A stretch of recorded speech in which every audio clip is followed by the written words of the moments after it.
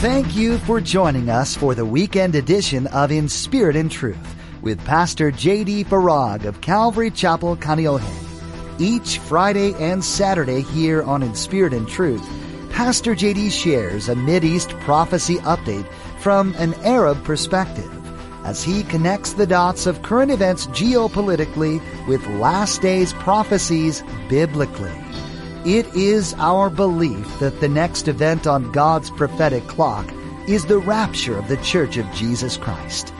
It is our hope that these Bible prophecy updates will not only ready you and steady you for His return, but that they will also encourage you to share the gospel with others in order that the rapture will not be as a thief in the night. With every day that passes as we wait for Christ's return, it's easy to get comfortable in this place, and your focus shifts from watching the horizon to all the temporary things of this life. As Pastor J.D. warns in today's message, that's exactly what our enemy wants. Christ's return grows more and more imminent every day, and it's crucial that you're ready and waiting. Now, don't forget to stay with us after today's prophecy update to learn how you can become a Facebook friend or watch the weekly prophecy update on YouTube. Now, here's Pastor J.D. with today's prophecy update as shared on September 1st, 2019. I want to talk to you about what I see as the prophetic trajectory, I choose that word for a reason, of where significant developments are heading, the direction in which they are going. Specifically, as it relates to what is happening in the Middle East, but even more specifically, what's happening concerning Israel. Now, I'm going to make a statement, and I should probably preface it because I am keenly aware that it might come off as being somewhat sensational, but I'm going to also argue the case as to why I truly believe this with all of my heart. I would argue that an attack on Israel, an invasion of Israel, and the subsequent peace agreement with Israel is imminent. What do you mean? Well, we're told in Scripture that there's going to be this alliance of nations, and at the helm of this alliance will be Russia, Iran, and Turkey. And Ezekiel 38, with great detail, tells us that they will come from the north, they're from the Golan, the border with Syria, from the north, and they will invade Israel. We're also told that God Himself will intervene on behalf of His people and deal a devastating and decimating defeat to this invading alliance of nations. In Isaiah 17, we're told that Damascus, Syria will become a ruinous heap, and it will be so destroyed as to be uninhabitable. And many believe, present company included, that the Isaiah 17 prophecy, when Damascus is destroyed, that is the trigger, the catalyst for Russia, Iran, and Turkey, all of whom, along with the other nations, are at the ready as we speak, there in Syria, on the border, ready to attack. Now, this is where it gets a little bit more speculative. I am personally of the belief that after Damascus is destroyed and Ezekiel 38 is fulfilled and this invasion is dealt this decimating defeat, that the world will be screaming, begging, pleading, willing to do anything for peace. And it will usher in the Antichrist and a very detailed prophecy we have in Daniel 9:27, which is that there will be this peace agreement that will last for 7 years. You know, it was interesting when we had Dr. Ed Heinzen here. I had the privilege of spending the afternoon with him, and we were talking about some of these prophecies, and the conversation, we had this conversation about Daniel 9:27. He made a very interesting comment. I never thought of this before. He said this, that the Antichrist may not make this peace agreement specifically for 7 years. In other words, this peace agreement is just going to be not a peace agreement, the peace agreement. Finally, we have peace in the Middle East. Heinzen's comment was, the Bible says it's only going to last for 7 years. They don't necessarily know that. They don't set out at the onset, hey, this is going to be an agreement that we're going to have peace, and it's only going to be for 7 years. Well, why would they do that? Doesn't make any sense, right? I never thought of that before. So Daniel 9:27, again with specificity, tells us that there's going to be this 7-year peace agreement, and at the midpoint, the 3.5-year mark, the Antichrist will demand to be worshiped as God in the temple, which means that part of this peace deal involves the rebuilding of what we call and refer to as the third temple, which will be the temple during the 7-year tribulation. Now, hang on to that. I want to come back to that because I think that's the order of that. And if you'll just bear with me and hear me out, I'll start with this Israel Hayom report about Israel's Prime Minister Benjamin Netanyahu making it very clear that Israel will not sit idly by as Iran prepares attacks. You know that Iran is already attacking Israel vis-a-vis Syria, Lebanon, Hezbollah. In the article, they quote Netanyahu as saying, if someone comes to kill you, rise up and kill him first. This after Israel thwarted an Iranian attack from the Golan Heights. It's not the first, and it certainly won't be the last. He went on to say, any nation that allows its territory to be used for attacks on Israel will be held accountable. This is Syria. And this is really a question that many have as to the Isaiah 17:1 prophecy about the destruction of Damascus. Will it come by the hand of Israel? It certainly seems like it could. Last Sunday, the 25th, Netanyahu also vowed not to let Iran establish a permanent foothold in Syria, which was one day after Israel struck Iranian assets near Damascus and thwarted an imminent terrorist attack. That's a quote, by the way. Just yesterday, the Times of Israel reported that U.S. Secretary of State Mike Pompeo said that the U.S. had intelligence indicating that an Iranian tanker was heading for Syria despite Tehran giving assurances that its cargo would not go there. The tensions continue to escalate, and that's almost an understatement to say it that way.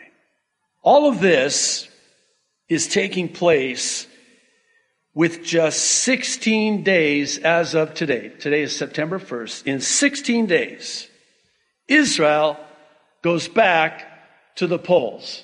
This because Netanyahu was unable to form a government. First time in the history of Israeli elections. So they have to now have these snap elections, and Israelis go back to the polls in 16 days on September the 17th. And all eyes are on what's going to happen when they go back to the polls. Is Netanyahu going to be reelected? And if so, is he going to be able to form a government? Also, all eyes are on President Trump's long-awaited and long-delayed peace plan dubbed the deal of the century. According to Ynet News, 2 days after Trump said the long-delayed proposal could be published ahead of the Israeli vote, his Mideast special envoy, Jason Greenblatt, said that the United States will not be releasing any or all of its plan for Middle East peace before the September 17 elections in Israel. Add to that this breaking Israel news report on Thursday about Prime Minister Netanyahu's move to make a pro-Third Temple politician a top official. I don't know if you know this or not, but you can talk with virtually any Jew in Israel today, and the number one thing they will say is, we need our temple. They'll do everything in order to have their temple rebuilt in Jerusalem, there on the Temple Mount. Here again, you have Ezekiel 38, you have Isaiah 17, and you have Daniel 9:27. And I would suggest to you, and I truly believe this with all of my heart, that those three prophecies, specifically, there are others, are on the cusp of being fulfilled. And you know what's exciting? Exciting if you're a believer, terrifying if you're not.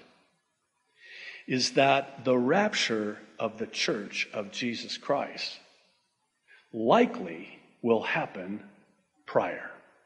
If not prior, it could be simultaneously with this sudden destruction that comes upon them, not us. We who are alive and remain will be caught up, raptured up, prior to. And then God will shift all his attention to the Jew. Because that's the purpose of the tribulation. It's for the salvation of the Jewish nation. And once the bride is out of the way, once the church has been removed, the Antichrist will be revealed. And I'll say it this way, and you'll forgive me, but all hell will literally break loose. Because at that time, the restrainer has been removed. The restrainer has been removed. And now it's like, hey, they're gone. Now we can do what we always wanted to do. And they will. In my time with the Lord this last week, he directed my heart to 1 Peter chapter 4, really the whole chapter, specifically verses 7 and 8, but more so verse 7. Listen to what Peter writes. He says, the end of all things is near. Oh, come on. We've been hearing that for how long now? I mean, come on, Pastor. You've been telling us that it's imminent, that we're so close for years now. I know. And I'm going to keep telling you. Why? Because it's nearer now. Our salvation is nearer now, Paul writing to the Romans, than it was when we first believed. The end of all things is near. Now listen to what Peter says that we're to do about it. He says, therefore, be alert, stay awake, and of sober mind, so that you may pray. Let me read that again. The end of all things is near. Therefore, be alert and of sober mind. Why? So that you may pray.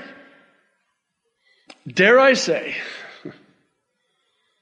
that if there was ever a day to be alert and pray, it is now.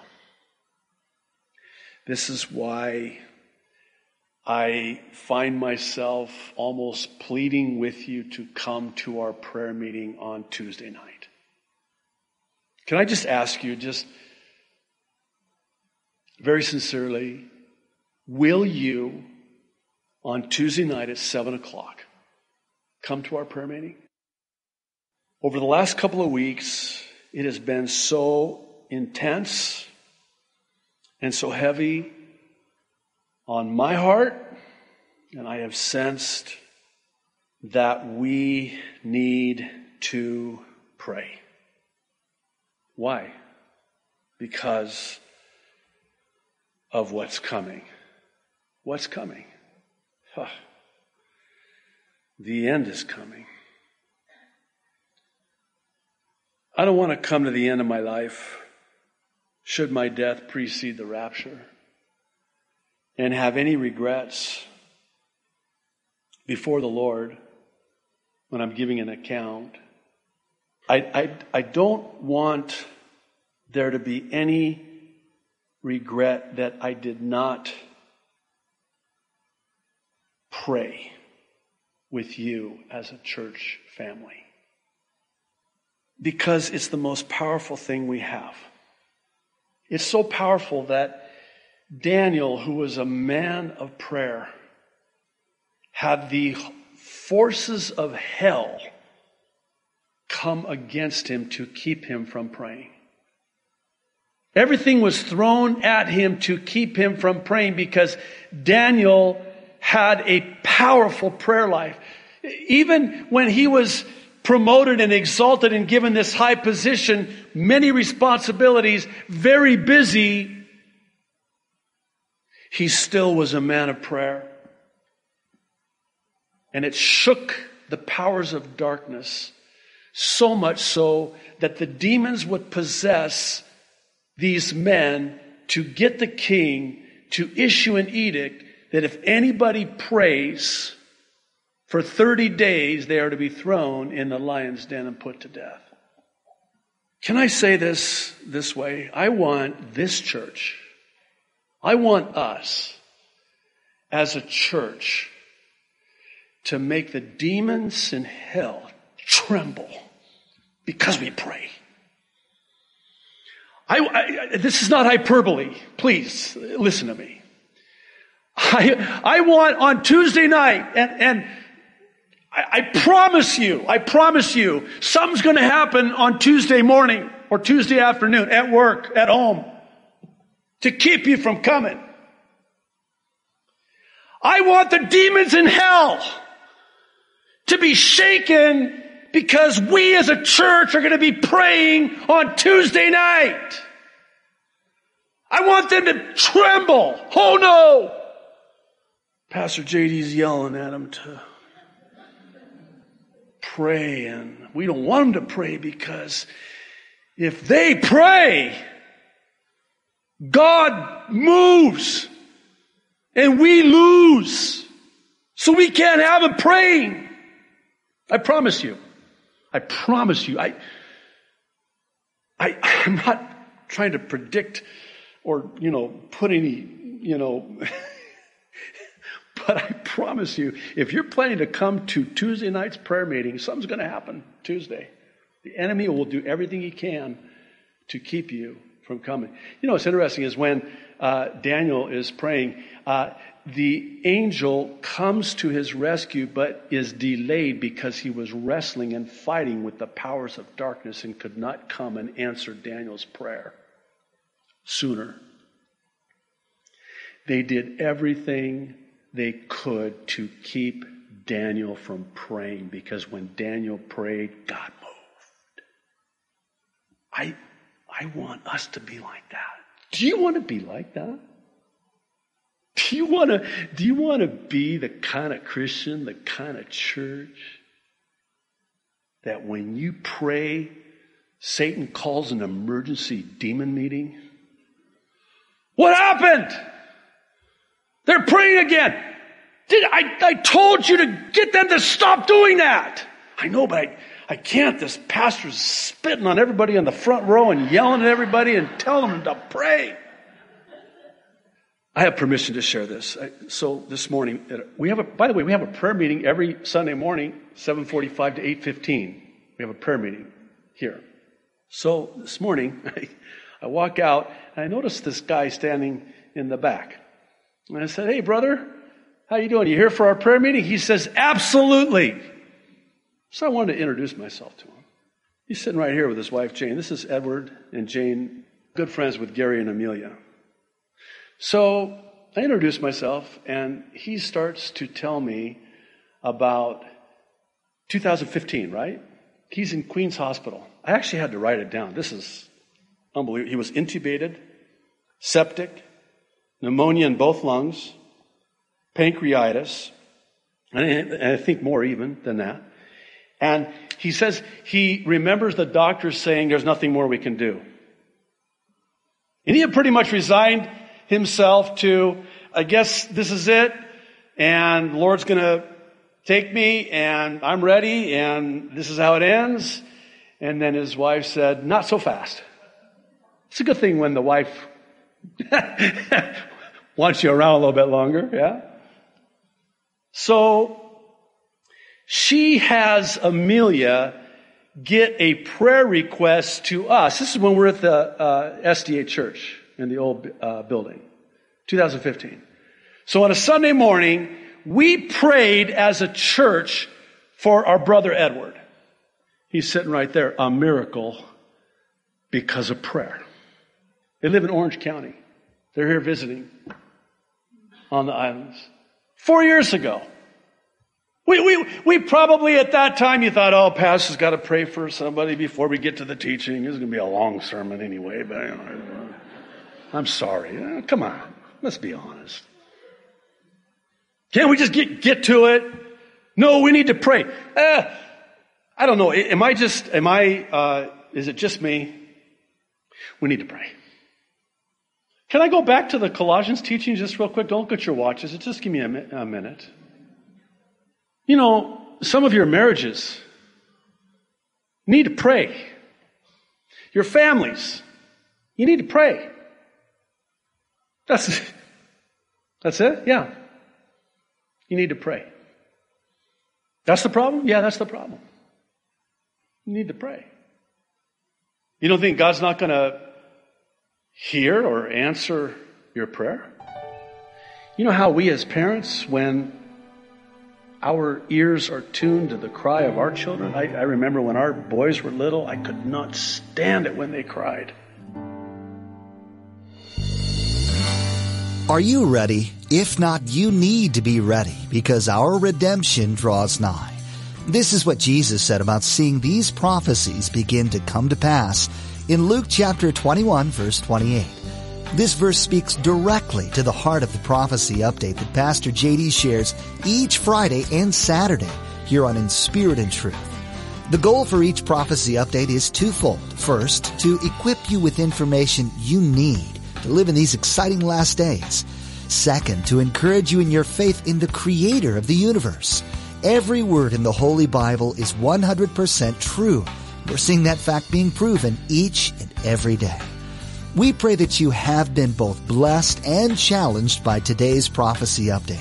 And we do hope you join us again for tomorrow's conclusion to this prophecy update from Pastor JD.